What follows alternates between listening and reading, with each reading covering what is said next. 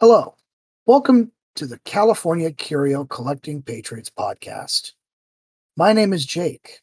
With me, my co host. Hello, my name is Sean. This episode, we're going to discuss Type 3 FFLs with COEs and various issues that we have with the state of California. Yeah. Now, both myself and my co host Sean here do have Type 3 FFLs, and we do, unfortunately, live in the state of California. And because of this, we feel driven to be able to provide to you the information that may have been made unclear by our current government. And we would like to educate all of those who are willing to listen as to the current laws and statuses involving owning firearms in general and having a Type 3 FFL in this state. So let's begin. Sean, tell me, what is a Type 3 FFL? That's a very good question. A Type 3 FFL, also known as a Curio and Relic collecting license. What this allows you to do is to purchase any firearm that is 50 years or older or is considered a Curio and Relic firearm by the ATF, and provided you live in a free state that is not California, have them shipped directly to your house without having to go to a gun store for a background check. Well, that sounds rather fantastic. Now, for a lot of you people out there who may be unfortunate enough to live in this state with us, it's taken quite an ordeal for us to earn our FFLs.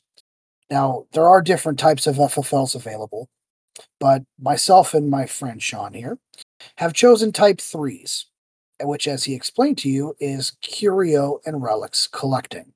Now, as the years go on, guns get older, but the law stays the same, which means we are slowly creeping up on newer and newer firearms for collecting through the Type 3 FFL collecting process.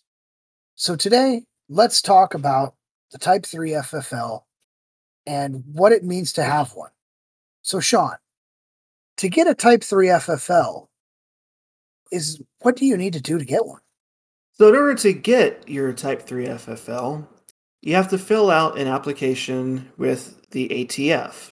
It is a standard application for all types of FFLs, everything from I want to own a gun store to I want to make machine guns. For the Type 3 FFL, it's a lot easier. There's a lot less you need to fill out. All you need is to be a US citizen, fill out the form, provide the $30 fee, and then send it into the ATF. You'll also be required to submit a letter to the sheriff of whatever county you live in, letting them know that, hey, FYI, I'm applying for a Type 3 FFL. If you need to get a hold of me for any reason for it, just let me know.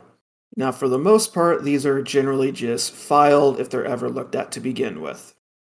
Once you submit it, you will then have to wait while the ATF does an extremely extensive background check. Provided you pass it, which, if you can buy a gun, you can pass it, they will then mail you your Type 3 FFL, which needs to be renewed every 3 years. Now, with that FFL, for the state of California, you need to get a COE. So, would you like to discuss the process and nightmare of a COE? Sure. So, as I just said, getting the O3 FFL, pretty easy. Getting a COE is not. The first thing you need to get a COE is to have your FFL already. On the application for the COE, you are required to put down why you are getting it, as well as the FFL number that it will be tied to.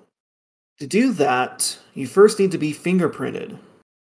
This is required to be done at a live scan facility and can cost anywhere from $20 if you're lucky to about $100 if you're not. Once you do that, you will then submit all of that paperwork as well as a fee to the Department of Justice. This you can do digitally, thankfully, in which case they will then take about 30 days to decide if you can receive one. Provided you did everything correct, and they go through their background checks and they determine you're not a threat, you can have one, you can legally have this, you'll get an email stating that you were approved, and you can go through the DOJ portal to download a copy and print a copy of your COE. This needs to be renewed every year for $22. Now, every year. Now, that just sounds to me like a pain in the rear. So, we have these FFLs, and we use them quite vigorously, especially during the lovely pandemic in which we were given a ton of money by our lovely corrupt governor. Now, I'm not here to say fact or fiction whether or not he is corrupt. However, I happen to know for a fact he's corrupt. I don't know of anyone else who kept their winery open when everyone else had to close. Now, this gentleman is making things harder and harder for everyone to own firearms in this state. So, to get processed, to get your COE run through the state of California every year, seems like it's not going to happen half the time. Now, I happen to know for a fact that your COE has expired, hasn't it? My COE technically expires in a week. I'm still waiting to hear back on my new COE, which I applied for I think 2 weeks ago. Okay. So, and you still haven't heard anything back. No, generally it takes about a month. So it's one of those things you have to be pretty on top of to be able to exercise the freedom in which you are entitled with this FFL. That is correct.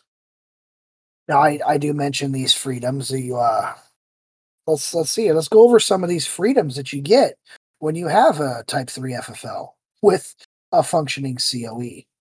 Let's see here. We have a nice list. So, with an FFL and Type 3 FFL specifically and a COE, you can order ammo online and have it shipped directly to your door without having to conduct the $1 background check. You can physically buy ammo out of state and bring it back into the state of California legally. You have no cooldown period on CNR firearm purchases, which CNR standing for Curio and Relic, which means if you would like to buy 3 Enfields in a row, you can. And there's no 10-day waiting period. That's the best part. If I walked into a gun store and saw one sitting there, I could go, hey, I want that. And that's exactly what I did.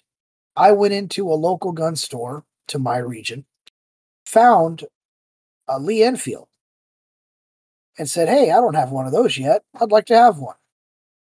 I heard they're quite nice. Found one on the shelf, grabbed it, said, I'll take this.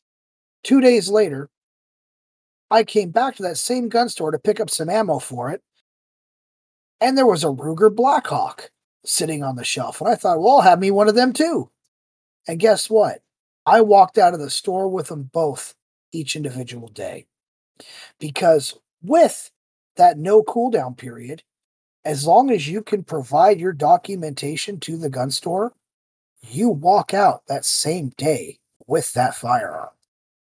And that's something you could definitely say is worth this rigmarole of getting an FFL Type 3 and a COE.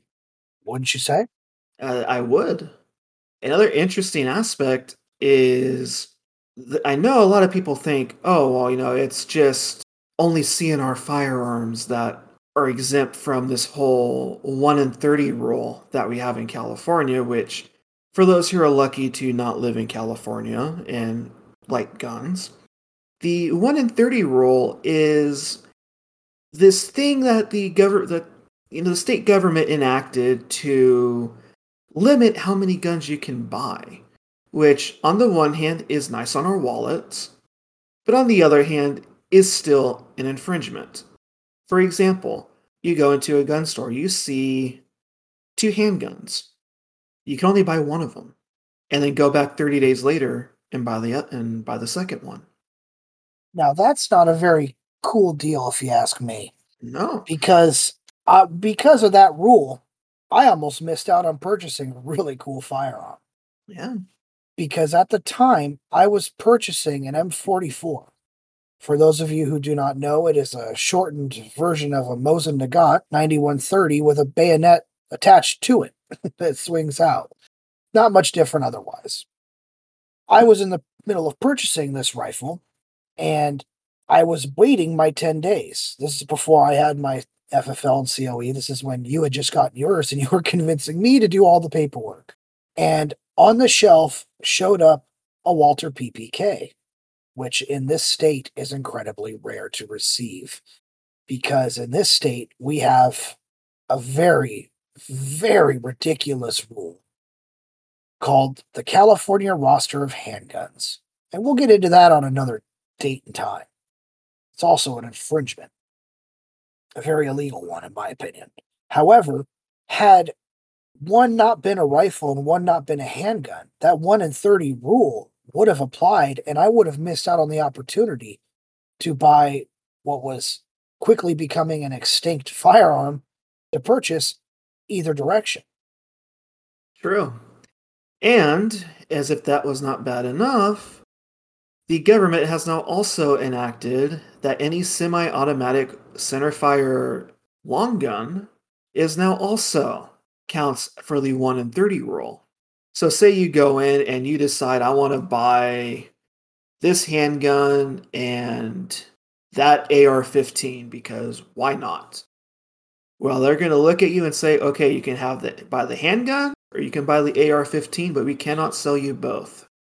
Well, luckily we have FFL Type 3s with COEs, which means providing they're 50 years or older, we walk out with both of them Yeah, and a very sore wallet.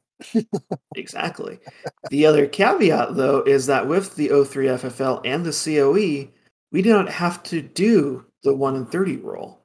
That's right. That's one of those lovely rules that can be skirted with this FFL. Exactly. I mean, there's so much more that we could actually do, depending on if you want to do transactions with a firearms dealer. Where I'm at, there's actually quite a very nice gentleman who runs a firearm store, and he has offered to me the ability to be able to ship firearms to his destination, and he lets me pick them up for free if necessary. And providing you know someone at your local gun store and you're cool with them, and they happen to be nice people, you might be able to work out such a deal with them as well. Because depending on the dealer, you can ship CNR long guns to your house. You can have them shipped from out of state to a local gun store and pick them up locally if you don't feel safe having them sent directly to your home, which in this day and age, I don't feel safe doing with all the information that's being leaked on legal gun owners. I mean, they're going to leak your information no matter what if they can get a hold of it. But it would be nice to make sure you don't have anything mailed directly to your home, That is and true. yeah, and just kind of go on ahead and send it to a local gun store and then have just pick it up from them. And it's a fantastic situation. It these things it might seem like a lot to do to fill out an FFL 3 in triplicate and sending it away to God knows a sheriff. You got to send one to California. You got to send one to the federal government. You got to go get your COE after that, which good luck finding a place that'll do your fingerprinting and not break your wrists like you're some sort of criminal. And once you get all your ducks in a row and California has granted you their blessing of you may own firearms and not have to do our ridiculous rules, it seems to be well worth it. It really does. Now, unfortunately, there are certain things that an FFL Type 3 with a COE cannot do. For instance, shipping CNR handguns to your house. Handguns have to be sent to a Type 1 FFL, unfortunately, meaning that you can have it sent to, like I said, if you're in cahoots with a nice man who owns a gun store in your local area, and you can go, hey, can I have this sent down here to you? He'll go, absolutely, because I believe in freedom. And then you're able to go and pick it up from them.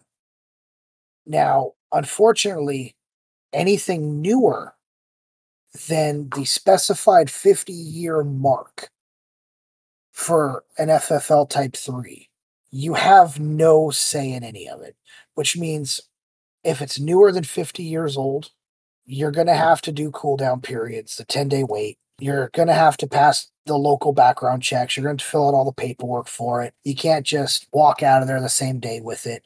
So, unfortunately, if you wanted to get that AR 15, you're going to have to go through the background checks. You're going to have to do the same thing that the standard jerk has to do, which is unfortunate. However, we're coming up on getting these PTRs. We're coming up on some Vietnam era ammunition and weapons. And last I checked, Biden hasn't put a restriction on that. So It's true. that would be definitely something to keep in mind coming up in the following years. I mean, there's all sorts of, you can get me a set me version of a PTR, which would be fantastic, which is, I mean, you're not settling for, the scraps that are left behind. When, God, what was the market like when we started this? Do you remember? I know as far as collecting goes, especially for you, you came in when the Mosins were they were no longer $80 anymore. You couldn't go to Big Five and say, "Hey, I want a Mosin Nagant for $80," and it come with the bayonet and on the sling and all the pouches and everything. You couldn't go in and say, "Oh, I want," go in and they'd have a huge section of guns that were all old, all had wood stocks. Unfortunately, we didn't start at that point. We were long after that. Yeah, that's right. When I've been lucky enough to live in an area that is full of freedom-loving individuals that are surrounded by the liberal mass that believes in giving up handguns and rifles. So I've had a lot of luck with finding some curios and relics that have been given up by descendants. Usually, in most of my firearm cases, anything that I've had an interest in usually shows up because some gentleman has passed away and left all of his rifles to his kids or grandkids, and they happen to be bleeding heart Bernie Sanders supporters or just liberals and communists in general. And they like to just take them to the gun store and go, I don't want them. Give me whatever you think it's worth. And the gun store smiles and goes, cool. Here's $300 for all 60 rifles. And later you come in and go, hey, check it out. There's a Mosin here for $350. Oh, look it over here. Here's a Swiss straight pool. That one's $800. You know, and it's gotten to the point to where these firearms are becoming so rare because the only people who are giving them up are people who usually don't believe in firearms, or they're getting to that age where they know they can't fire them safely anymore and they sadly have to give them up. And they know that they can't just pass them on. So if I'm correct, there's actually not even an inheritance law anymore for that. People would have to go into a gun store and transfer over ownership properly, like you would any other firearm, wouldn't they? No, there is still inheritance law. It just has to be either to a direct spouse, direct child, or direct grandchild. Ah, And okay. then you fill out a form with the DOJ. I think it's an intrastate form. You fill that out, submit that to the DOJ with, I think it's like a $19 fee, and you can just take it. There's still some things that are decent in this state, I guess. Providing they don't die first. So, we've discussed with you what a Type 3 FFL is, what a COE is. We've kind of lightly touched on how you would achieve them. Anyone who may have any questions, feel free to hit us up. You can contact us through any of our forms of media, and you can contact us at any time, and we'll be able to try to help you guys out. We believe in having the freedom to bear arms and not be restricted the way the government thinks you should be restricted.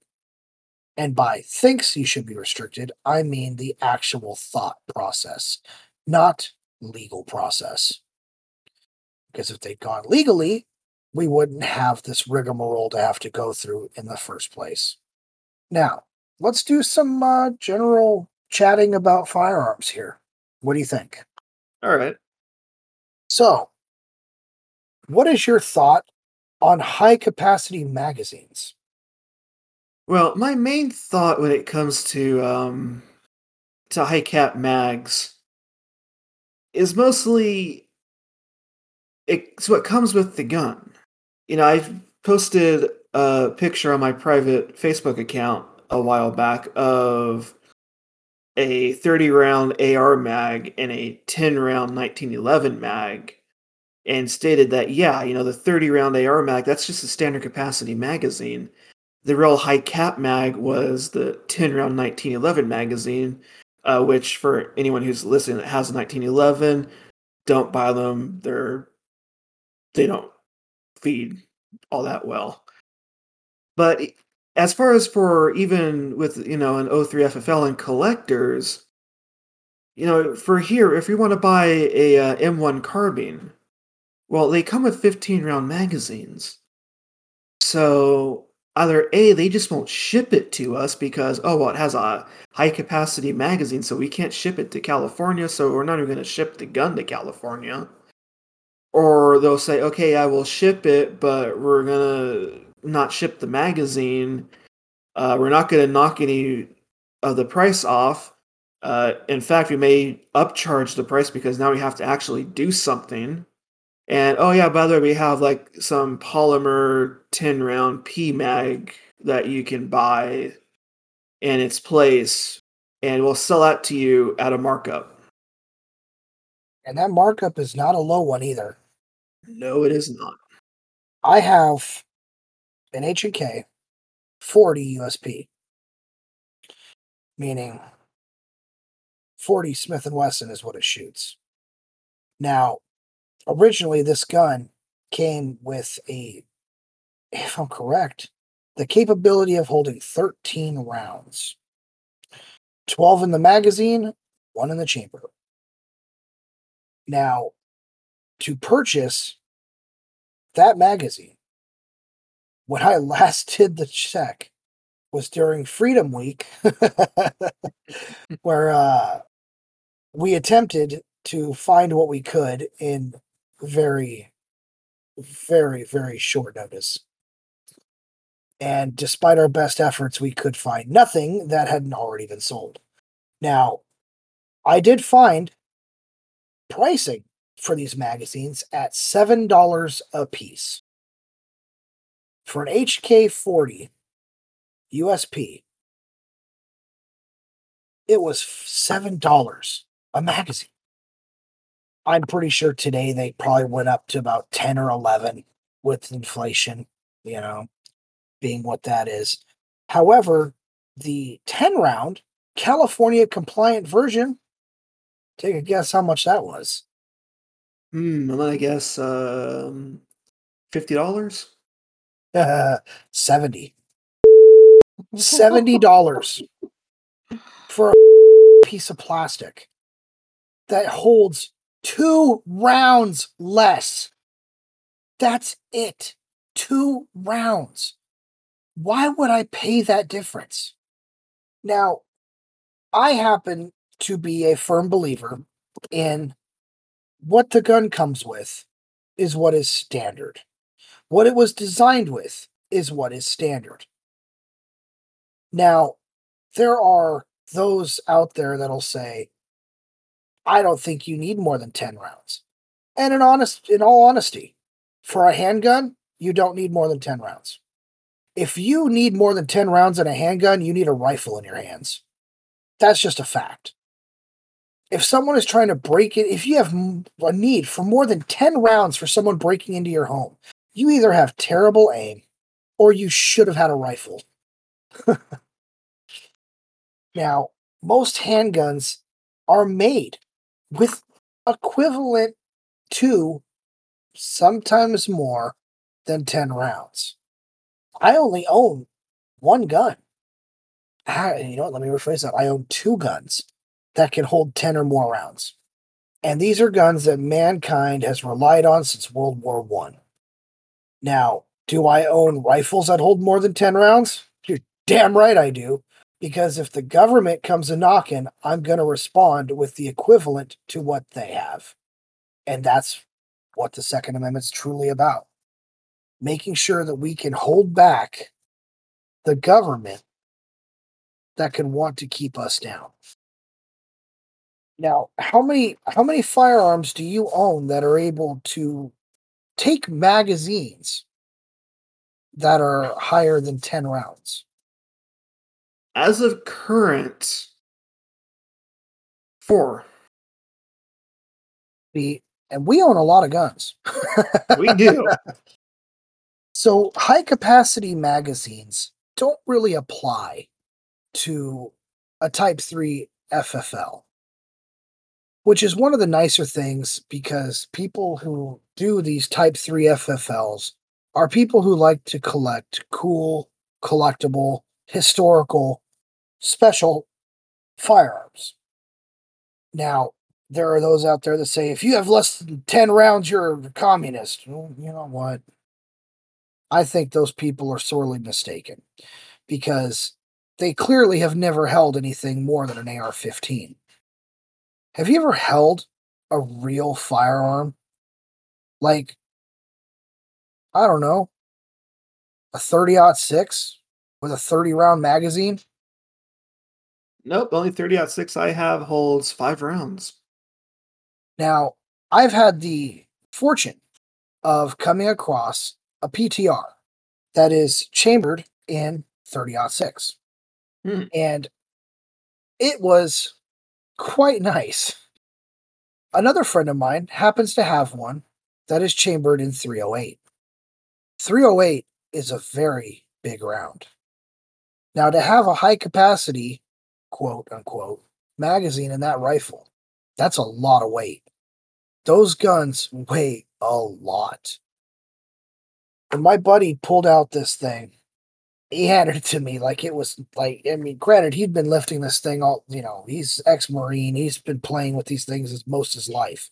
He handed it to me like it was a beaten stick. And I grabbed the thing. I couldn't believe the weight of it.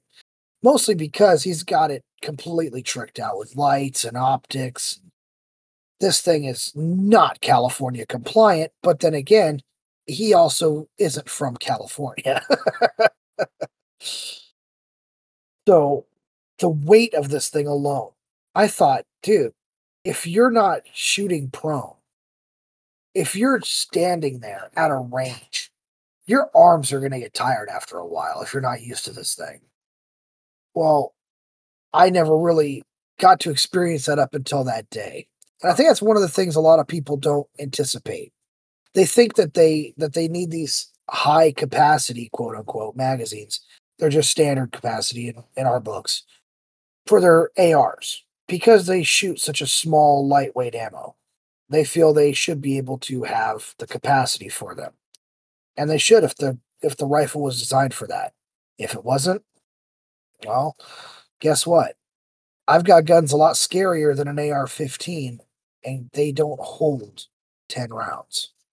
which makes them completely California compliant. Now, as far as an AR goes, I don't understand why everyone rushes to buy these things. Uh, I think it's in support of them personally. They want to get them before they're gone, I'm sure, because they think that one side of the government can automatically just take your guns away. I don't know why people panic buy the way they do. Which, oh, this pandemic was something else when it came to panic buying, wasn't it? We could do an entire separate episode on panic buying, even from before the damn pandemic. Oh, I man. remember when 22 long rifle was like impossible to find. That led to insanity. Yeah, that was definitely something.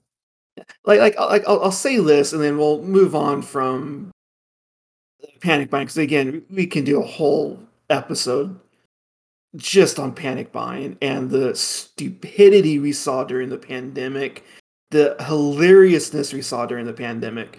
But what really sticks with me when it comes to panic buying was a video from 2013. This was back when you could not find 22 long rifle, and if you found a box, it was like $20 for 50 rounds. Ugh.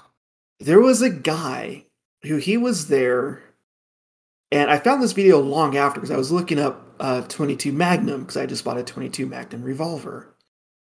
And he was like, talking about like, oh yeah, so I was went to a gun store about 50 miles from where I live, and so they had this one box of 22 long rifle, so I bought that. They had these 3 boxes of the 22 Hornet, so I bought that.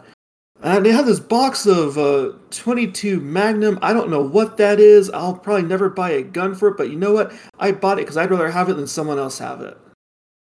That is the level of panic buying that I'm sorry. Go yourself. You know, I absolutely loved the panic buying. I found it to be a great source of comedy. It Um, was. like sitting at a Walmart parking lot, the things you will see are just beyond reality. I went into a Turner's in the middle of the pandemic. I mean, we are smack dab in the middle of a pandemic. Mask on, you got to be 100 yards away from the nearest person. And everyone's scared to be outdoors. They're all standing in line at Turner's to buy the same ammo. Everyone wants 223 and 556. If they didn't want that, then they wanted 9mm. And I'm walking in there going, you take a ticket and they go, what are you here for? And I go, I'm here to buy some ammo. They said, we don't have any ammo. I said, I see ammo behind the counter. They said, we don't have any ammo. We don't have any 9. We don't have 223 or 556. I said, I don't want that. I'm here to buy the Soviet that collects dust in the background. Oh, when they smiled so big when they realized I came in to fulfill their dreams of removing an entire shelf for them. Simply because they had 6 other shelves in the back. They were happy to get rid of a shelf of 7.62 by 54. They were happy to get rid of a shelf of 7.62 by 39, and they were delighted to finally get rid of that box of Makarov ammo. When I walked into these places, and all these people are standing there going, I want ammo, I want ammo, and there's none to be had. And here comes this guy who walks up, there's no background check, goes, I'll take 7 boxes, 7 boxes, 7 boxes. Why? Because I didn't have to stop shooting during the pandemic because my ammo was readily available. Let's pause for a moment and reflect on the foresight here that we now have. Or the hindsight that we have of what a mistake it was to just randomly shoot that ammo today. Oh, yeah. So I go up and get these boxes, and these guys are putting boxes together for me, just random ammo, throwing it in there. And what do they put it in? The boxes they had in the back, which happened to say, oh, you're buying this 9mm, you're buying, 9 by 18, not 9 by 19. Okay. That's fine. But we're going to put it in a box that says 9mm. And then we're going to have you parade it across the store and not die. He handed me this box that said 9mm on it. And I swear to you, so many people lost their minds. I almost incited a riot inside of a Turner's. And the guy goes, "Where'd you get that? How come he's buying all the ammo? You need to sell me some of that." And I go, "Whoa, dude, you don't want this. This is not going to go through your Glock. Get the hell away from me. This is Soviet. You don't want this." And he goes, "I'm not an idiot. I can read the box." And I said, "Then you're obviously an idiot because you judge a book by its cover or a box by its label." And I'm not joking. The store guys had to rush me out of there, and they almost had me go out the back. But they pushed me out the front door and had to calm everyone down and show them the ammo that I purchased. One guy said he wanted to buy that ammo because he knew it would work in his gun, because all 9mm is the same. Well, they sold him a few boxes of 9x18, and I'm pretty sure his Glock doesn't work anymore. Yeah, if he's lucky, once it didn't want to chamber, he didn't force it to chamber. I'm sure he did, because he seemed like the intelligent type who would. And on that note, this has been an episode of the California Curio Collecting Patriots podcast. Here's a brief preview of what is to come in our next episode. So as we all know, if we've been following the news, the Supreme Court has issued a ruling which had groundbreaking effects on every 2A case that they had going. So we'll be covering those and also doing some more of the general discussion where we just spitball ideas and talk about firearms in general. Doesn't that just sound like a great time? It does. Well, we look forward to hearing from you folks out there, and we definitely look forward to creating another podcast for you. Let us know how we're doing. Give us some hints, tips, tricks, and even some, nasty comments, I guess. Well, thank you, folks, for listening to the California Curio Collecting Patriots podcast. We'll see you next time. Please feel free to like and subscribe to the California Curio Collecting Patriots podcast on YouTube. Also, feel free to like the podcast on Facebook at the California Curio Collecting Patriots podcast, where information on new episode postings will be made. Likewise, feel free to bookmark www.californiacuriocollectingpatriots.com to get access to Podbean, where you can subscribe to receive updates as soon as they go live. This has been an Arceo Productions podcast.